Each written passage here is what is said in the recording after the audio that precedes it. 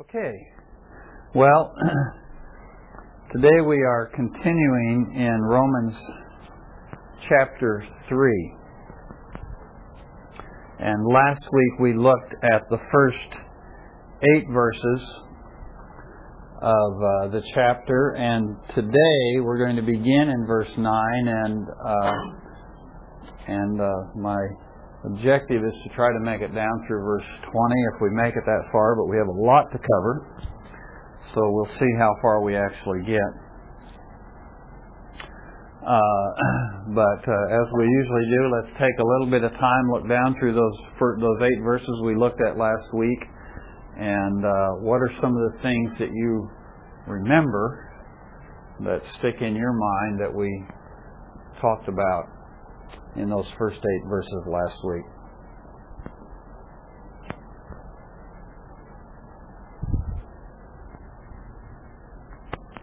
It's kind of going back and forth and whether it's better be Jew or not, and then basically said, yeah, there are some advantages. Okay. So he asserts right off the bat that there are advantages, great advantages, he says, great in every respect. And so he gives us a list, right? And what does his list contain?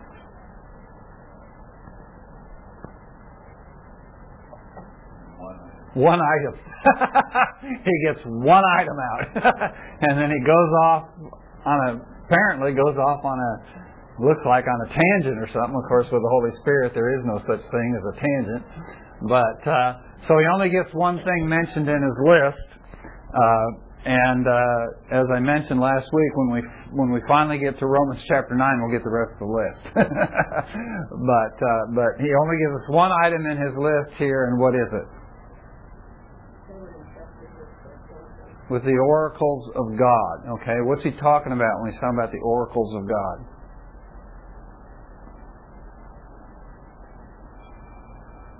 They received the law, they received the prophets. Okay. Knew what God's plan was. Okay. So basically it's just kind of reference to all of God's communication, verbal communication to the Jews, written communication to the Jews. That's what he's referring to. And they have this great privilege of having the oracles of God, that God has come and He's spoken to the Jews and told the Jews things which the psalmist says He's not done for any other nation. So they really are in a privileged position, and there are a number of other privileges that they have. Advantages that they have, which, as I said, we'll talk about when we get to chapter 9. But this is the one that he happens to mention here. What other things did he talk about last week? What is his?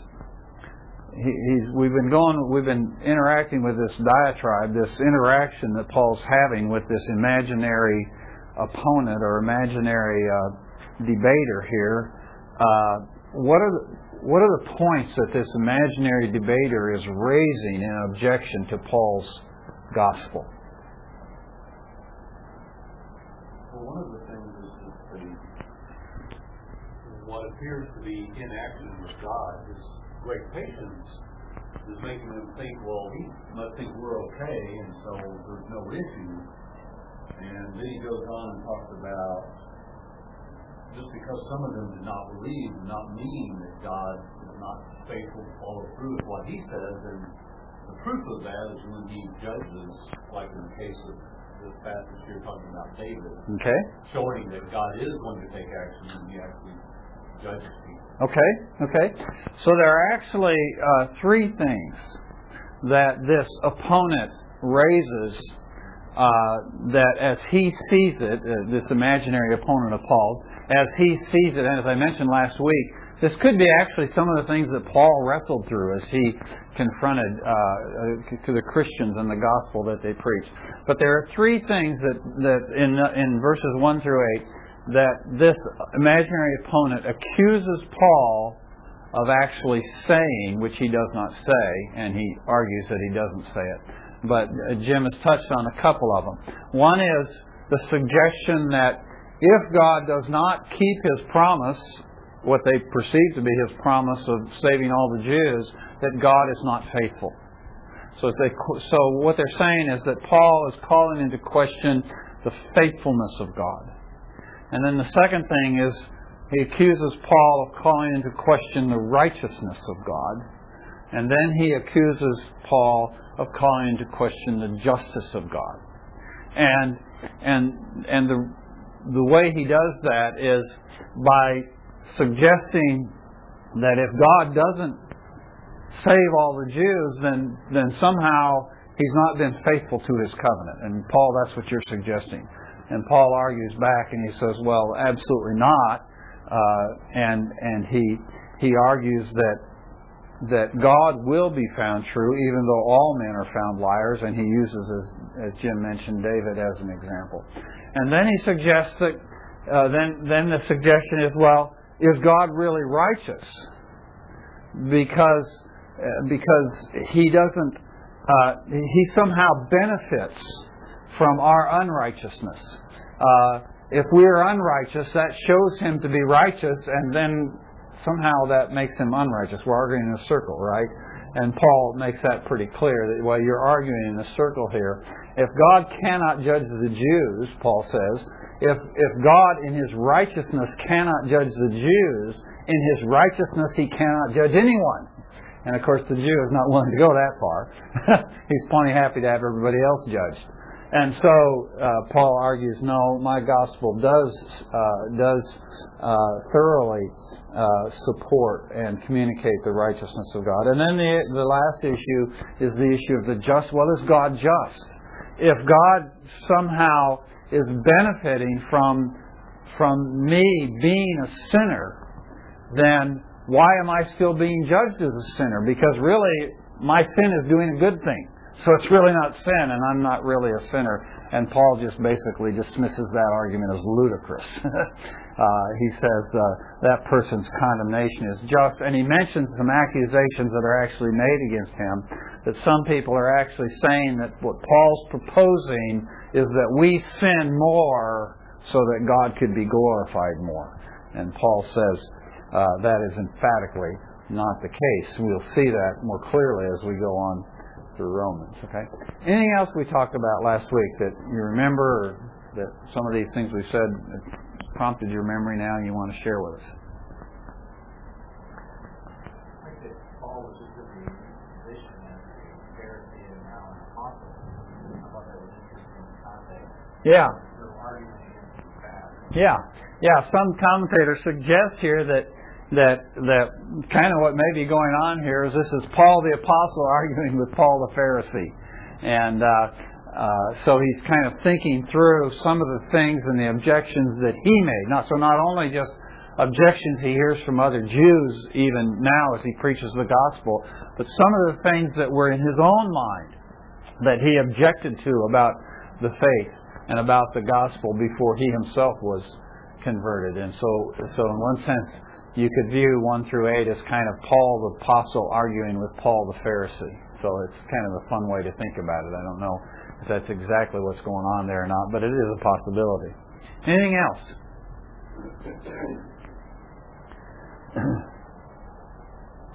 Okay, well, we come to verse 9 now, and chapter 3, verses 9 through 20, really is now, it's kind of the climax of this lengthy argument. And I think, as far as I know, certainly, it is the longest argument that we get from the Apostle Paul in any of his epistles, this argument that he's been making from chapter 1, verse 18, up through chapter 20.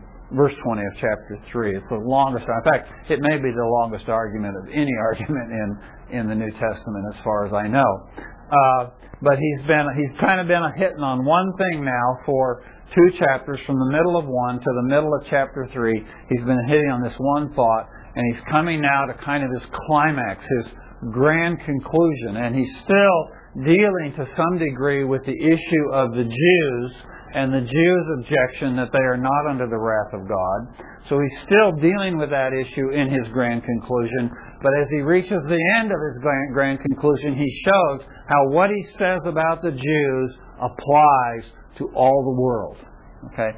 So he really reaches now this grand climax in which his The sum of his argument is, as we see in these verses, is that there is none righteous and that everyone is under the wrath of God. So let's read the first. Begin first reading in verse 9 and read down through verse 20, and then we'll think about some more introductory thoughts and go on from there. What then? Are we better than they? Not at all. For we have already charged that both Jews and Greeks are all under sin. As it is written, there is none righteous, not even one. There is none who understands. There is none who seeks for God. All have turned aside. Together they have become useless. There is none who does good. There is not even one. Their throat is an open grave. With their tongues they keep deceiving. The poison of asps is under their lips, whose mouth is full of cursing and bitterness. Their feet are swift to shed blood. Destruction and misery are in their paths, and the path of peace they have not known. There is no fear of God before their eyes. Now, we know that whatever the law says, it speaks to those who are under the law, so that every mouth may be closed, and all the world may become accountable to God, or indicted by God. Because by the works of the law, no flesh will be justified in His sight. For through the law comes the knowledge of sin. Okay? So we're reaching now this grand climax, this kind of final picture that Paul is painting of the terrible, absolute, universal predicament of mankind. Okay. And he's been hammering this a long time, so we may be getting a little tired of it, right? Well, just take heart, because in the very next verse next week, if we get that part of this week, in the very next verse, things are going to change and things are going to pick up. But one of the problems we sometimes have when we study and read the Bible is we get into these difficult parts, or the parts that deal with difficult and unpleasant things, and we want to hurry through those and get to the blessings and the promises and all the good things, right? Okay. Well, when we do that, sometimes we really miss how great the blessings and the good things are, because we haven't taken time to really contemplate what they contrast with. So it really is, to me, it is a good thing that we have spent so many weeks talking about this issue. And I have to confess to you that as I was studying this passage yesterday morning, I was studying there at the kitchen table, and I just learned to love these verses. They became precious verses to me. And I thought, this is so ironic. Here is this, the classic picture of the depravity, the total depravity of man, which we'll talk about this morning.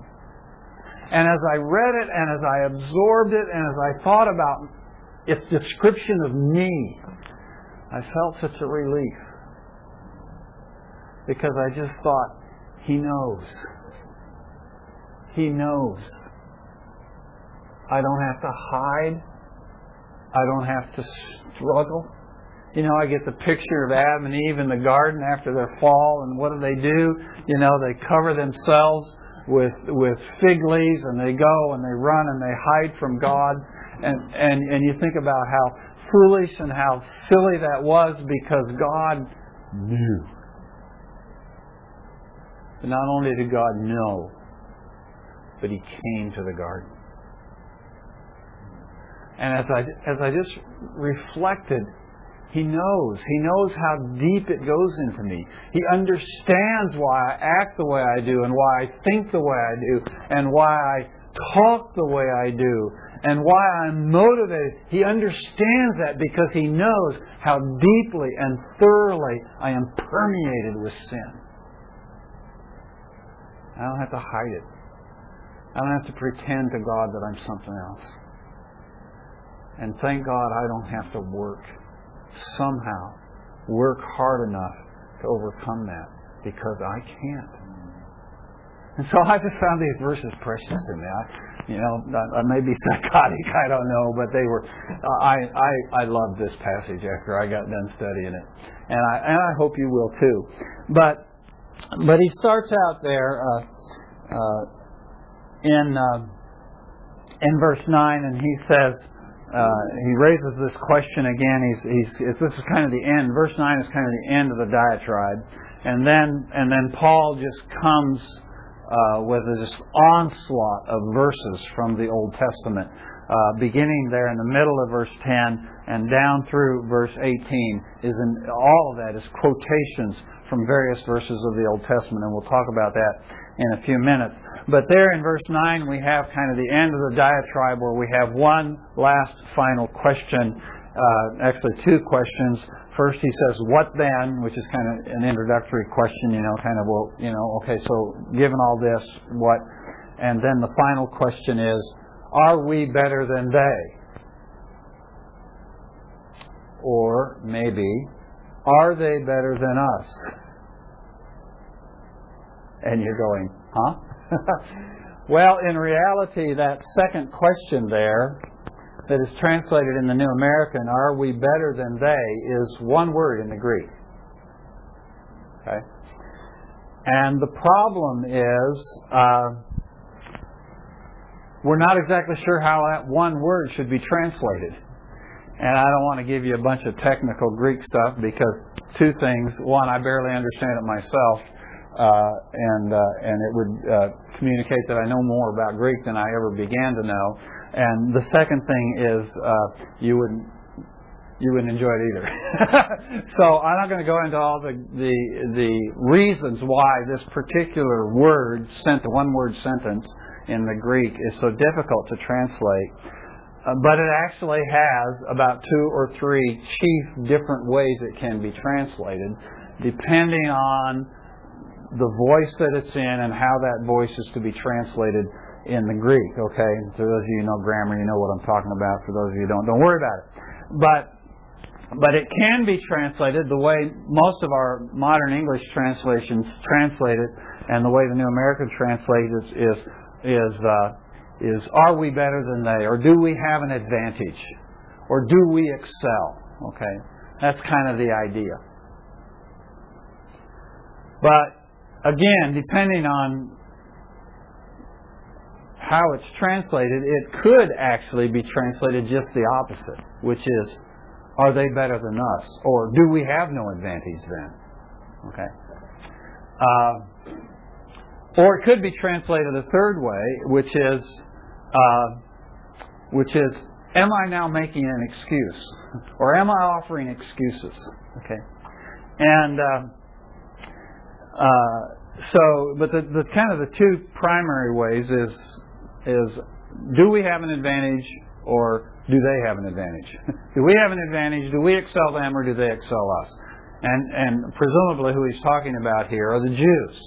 Okay, do the Jews have an advantage now, or not? It's kind of the last question we're asking. Given all you said, Paul, because once, Paul, you said, no, you don't have an advantage. The law is no advantage. Circumcision is no advantage. And now you said we have great advantages in every way. So, do we have an advantage or not, Paul? What then? Okay, that's one way. The other way is, well, Paul, given all you said, does that mean we really don't have any advantage, or maybe even they've got more advantage than us? Okay. And fortunately, Paul's answer mutes the significance of how we translate the question. If Paul had answered yes to their question, then we'd have to figure out who's got the advantage, the Jews or the Gentiles. Right? So we'd have to really know for sure what the question was. But since Paul says no, we know that neither Jew nor Gentile has an advantage. And that's the point that he goes on to make, right? Okay. So we don't know for sure exactly how that second question should be translated, but given Paul's answer, that's not so critical. Okay. But the point is that Paul is leading in his argument to his grand conclusion that there is no distinction between Greek and Jew. But we are a little bit surprised if the question is, do we then have an advantage or not? Paul, you said one thing and you said another. Do we have an advantage or not? And Paul says, absolutely not. And we go, wait a minute, Paul? Just 8 verses later, you said you have advantages great in every way. And it just seems like Paul's all over the map on this thing, right? I mean, this guy can't be consistent with himself over just a few verses. And in the previous chapter, the reason it came up in chapter 3, verse 1, is because in the previous chapter he'd argued that the law and the circumcision was no advantage. So by the end of chapter 2, you've got him thinking there's no advantage. So they ask, is there an advantage? And then he says, yeah, we have great advantages. And then you get to chapter 3, verse 9, and you say, is there an advantage? He says, no, there's no advantage. And you're going, what's going on here, Paul? Well, we have to think like Paul thinks, scary as that may seem to you, okay? What Paul is saying is that in what is referred to in theological circles is in a salvation historical sense, the Jews have every advantage. In the redemptive plan of God, how He was going to carry out His mission of reaching and winning the world, the Jews play a significant, advantageous, privileged role. Because it is through the Jews that God communicates His message to the world. It's through the Jews that He communicates His gospel. So they get the first access. They're the first ones to get the message because it's going to be through them. So they hear it first. And they hear it the most clearly. So yes, in a salvation historical sense, they have an advantage. But Paul's not talking about that. That's not the issue that Paul's dealing with in Romans. In Romans, the issue Paul's dealing with is how is man saved from his sin? So in the salvation historical sense, the Jew has great advantages. But in the issue of moral culpability and accountability before a righteous God for our personal sin and offense of Him, the Jew has no advantage. He stands on the same plane as everybody else in the world. And that is the conclusion that Paul is going to forcefully argue in this passage, not from his own reasoning or arguments, but from Scripture itself. So he says, no, there is no advantage in respect to the moral culpability of every human being as a sinner before a holy God. There is no distinction between Jew and Greek, between Jew and Gentile. He says, we have already charged that. He's just referring back to his argument beginning in chapter 1 about mankind in general, the beginning of chapter 2 about the moralist, and then the middle of chapter 2 to the end of chapter 2 and the first part of chapter 3 about the Jewish moralist and the Jew in general. He has charged that all, Jew and Gentile, are under sin. Now, we read by those words very quickly, but we should stop and think about them. Paul uses a phrase here, his first time to use it here is this phrase, under sin. And that phrase is loaded. It tells us all kinds of things about sin.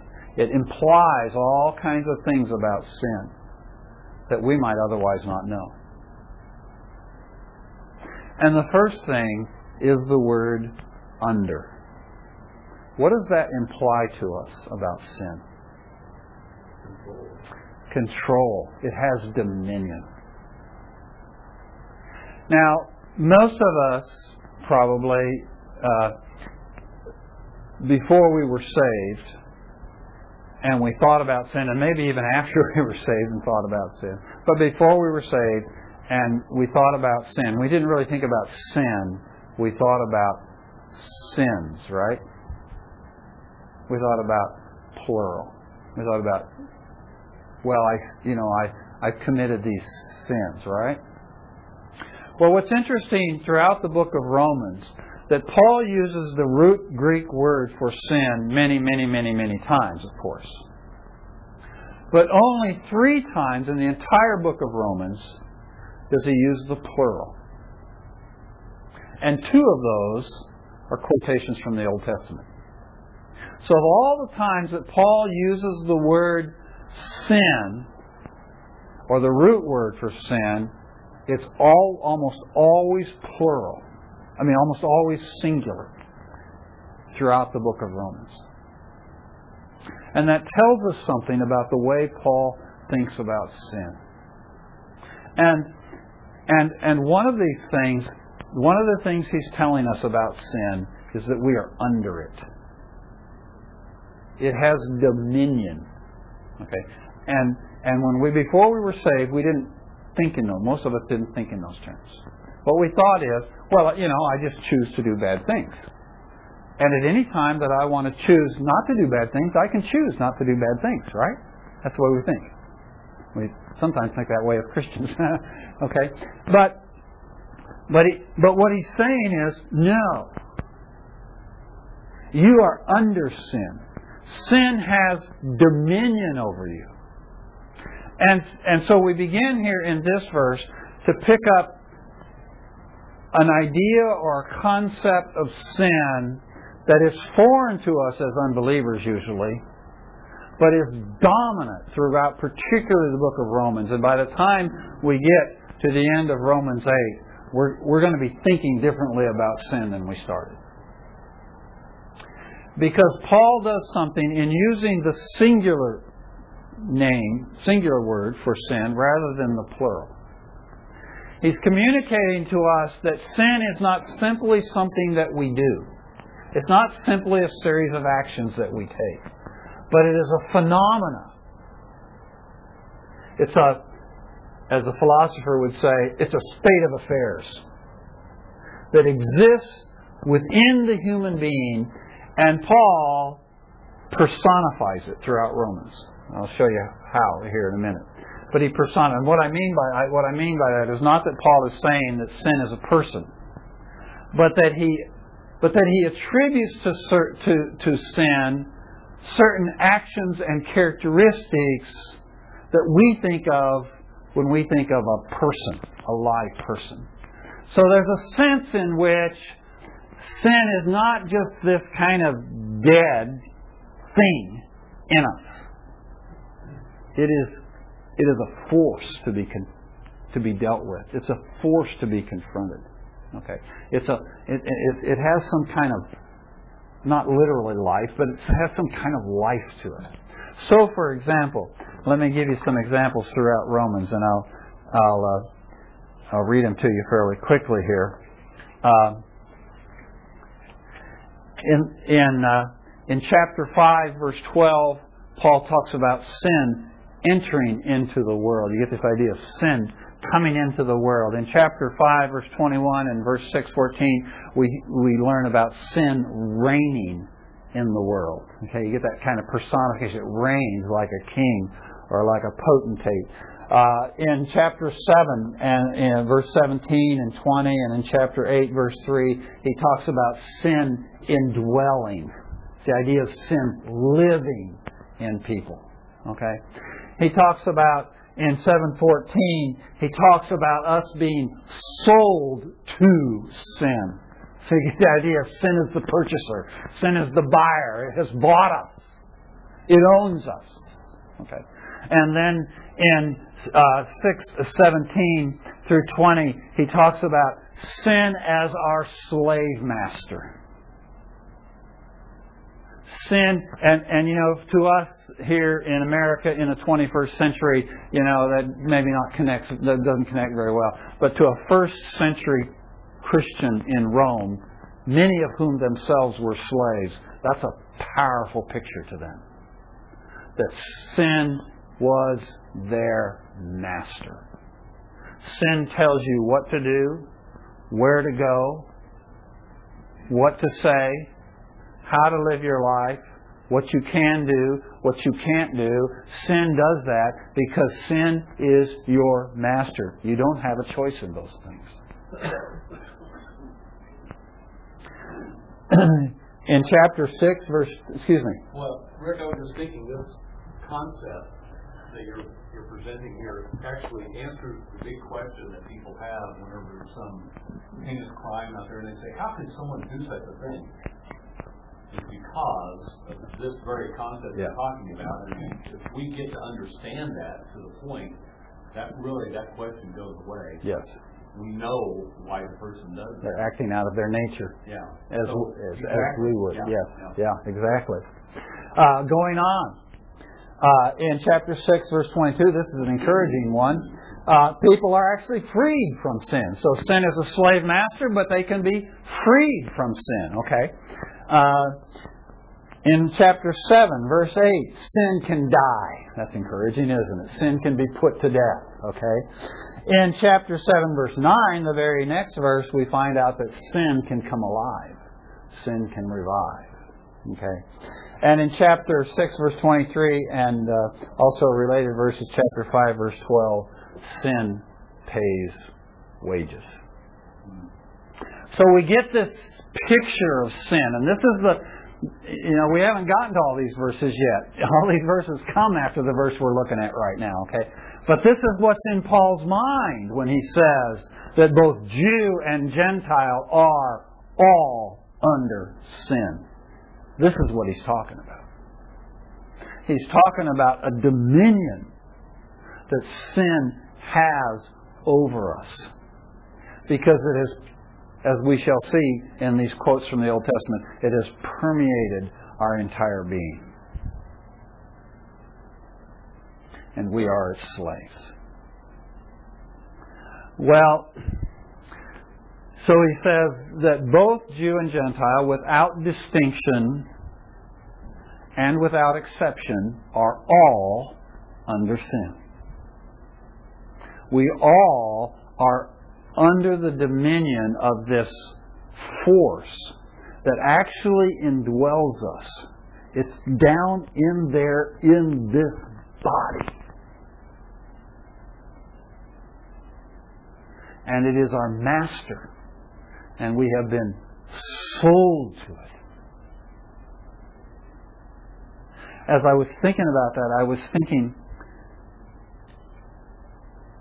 we were born that way, right?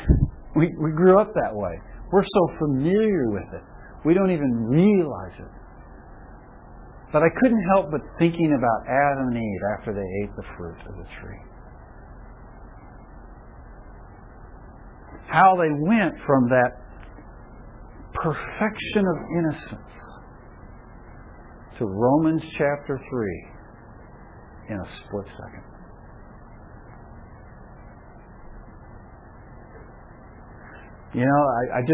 I wish I could feel what Adam and Eve felt after they ate the apple, so that I could understand what has happened to me.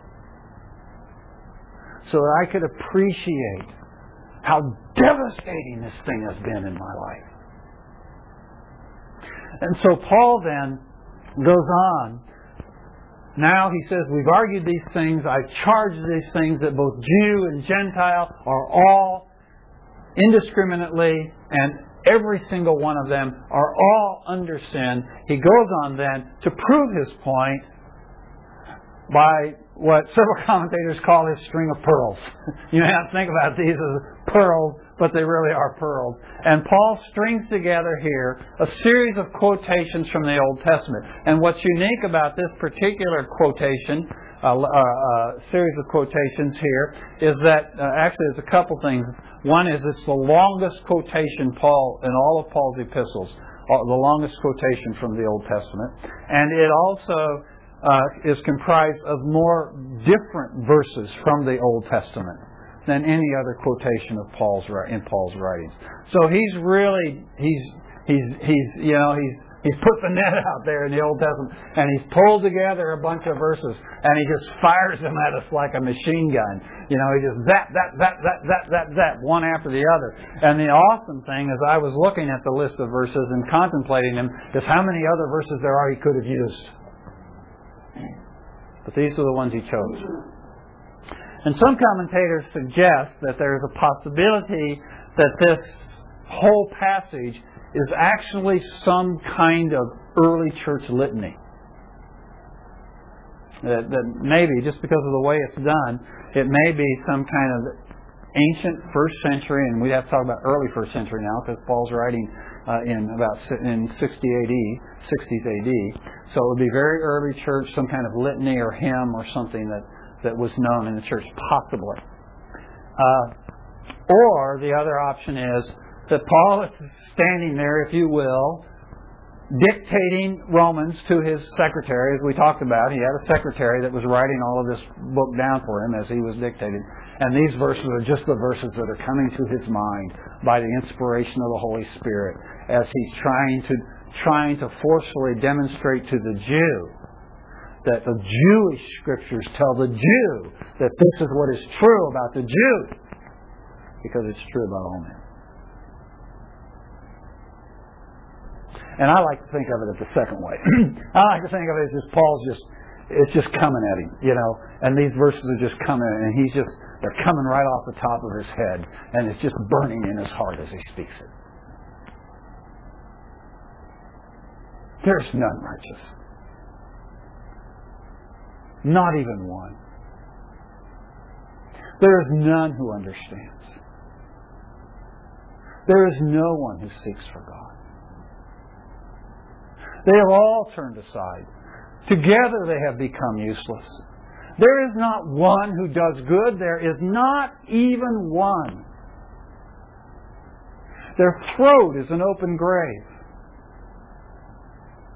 With their tongues they keep deceiving. The poison of asps is under their lips. Their mouth is full of cursing and bitterness. Their feet are swift to shed blood. The misery and destruction are in their paths. The path of peace they have not known. There is no fear of God before their eyes. And he's quoting from several different Psalms and from Isaiah and possibly from Ecclesiastes, but he's just, these verses are just coming out of his heart. This is a guy who really understands the power of the gospel, because he really understands the condition of man.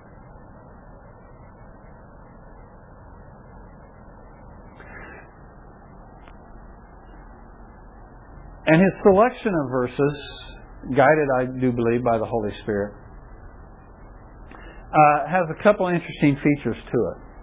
And first you'll notice that in verses 10 through 12, it's kind of man's condition vis-a-vis God. Man's condition in relationship to God. He doesn't seek for God. He doesn't understand God. He's turned away from God. He doesn't walk in God's ways. It's man condition vis-a-vis God. But then you pick it up in verse 13 and down through verse 17. It kind of describes man's condition vis-a-vis one another, vis-a-vis other men. Their throat is an open grave. Their tongues are deceitful. Their lips are behind their lips, or under their lips is the poison of asps, etc. So Paul's picture here is a picture of how destructive sin has been in our relationship with God, and how destructive our sin has been in our relationship with one another.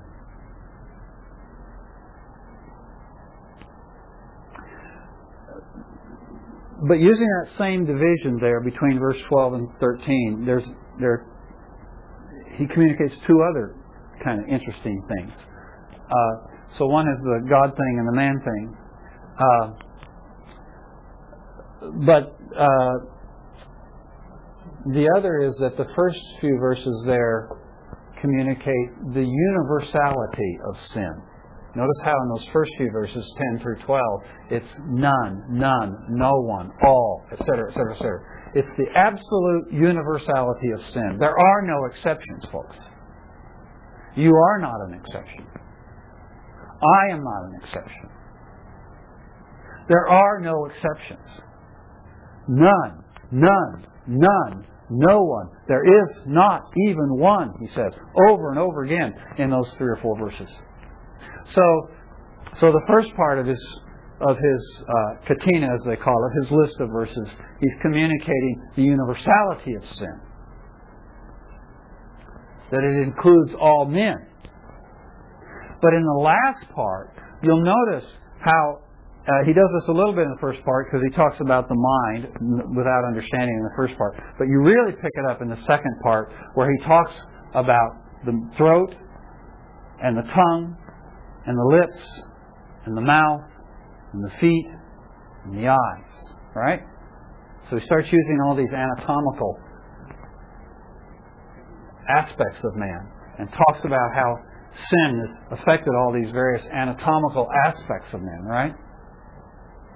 With quite interesting, a real strong emphasis on what we say, you know. But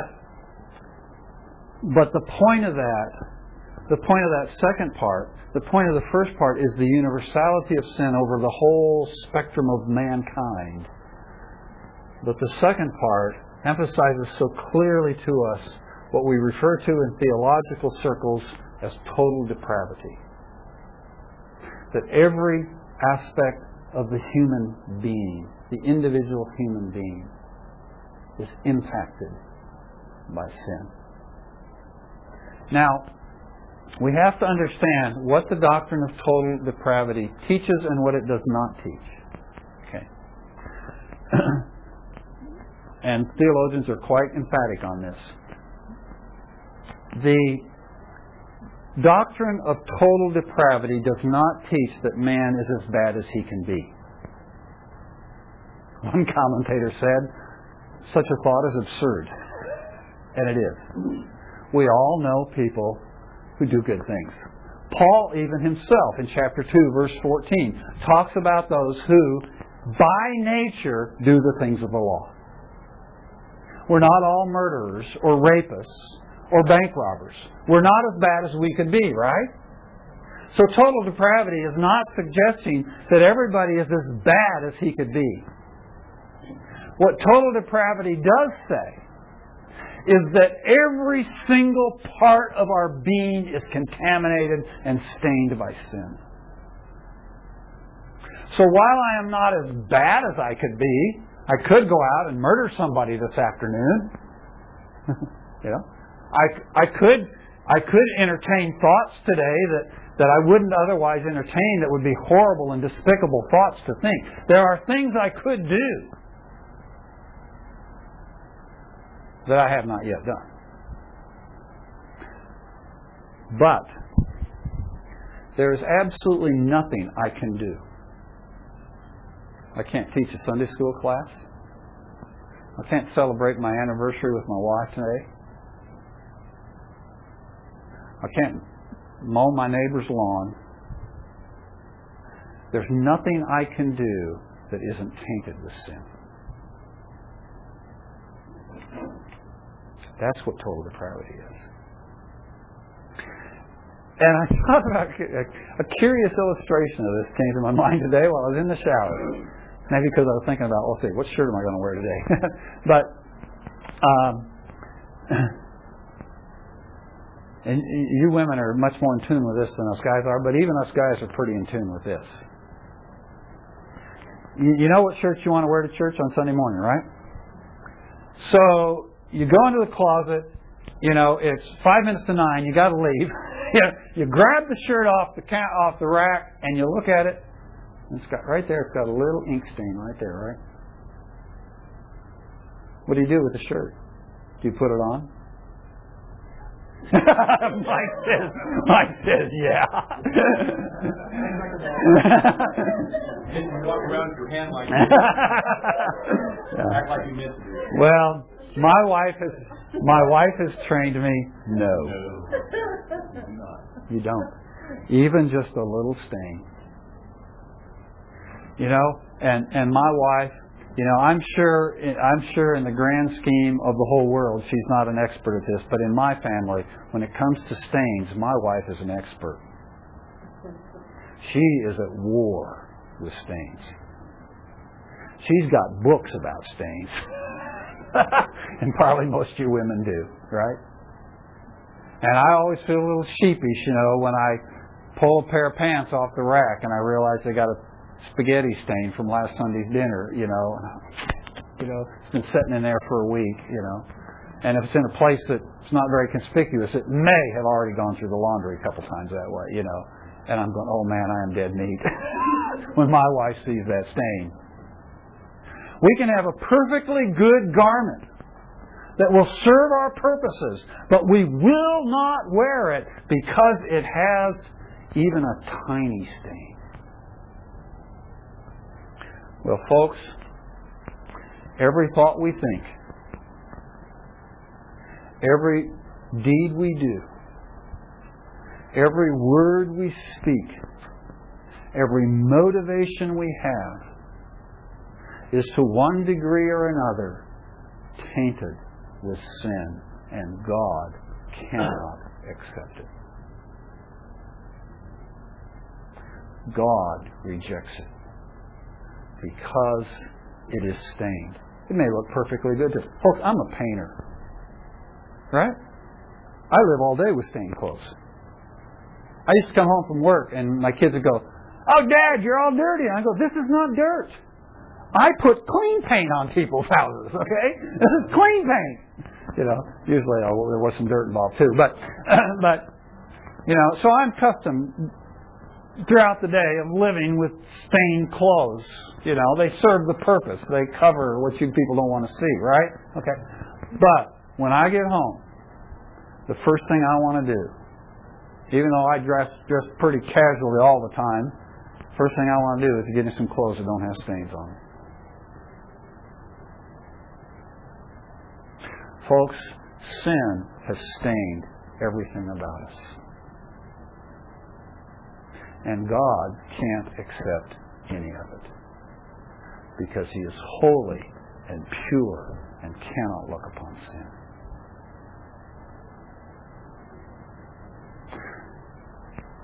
And so Paul describes for us this remarkable condition that has permeated everything about us. And we can read these verses and we can say, well, I don't always curse, and my lips are not always bitter.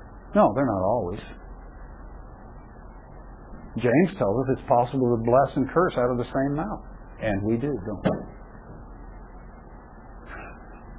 But when I stand before God, and God gives me this list, and He says, "Here, Rick, here are all the things you did, and here is the stain which has permeated all of your life." Am I going to stand up in my hubris before God and say, "Well, God, you should let me into heaven because I could have been worse"?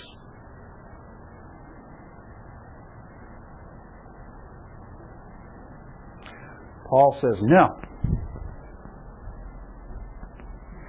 He says what the law does is the law makes it so that when you stand before God, your mouth is stopped.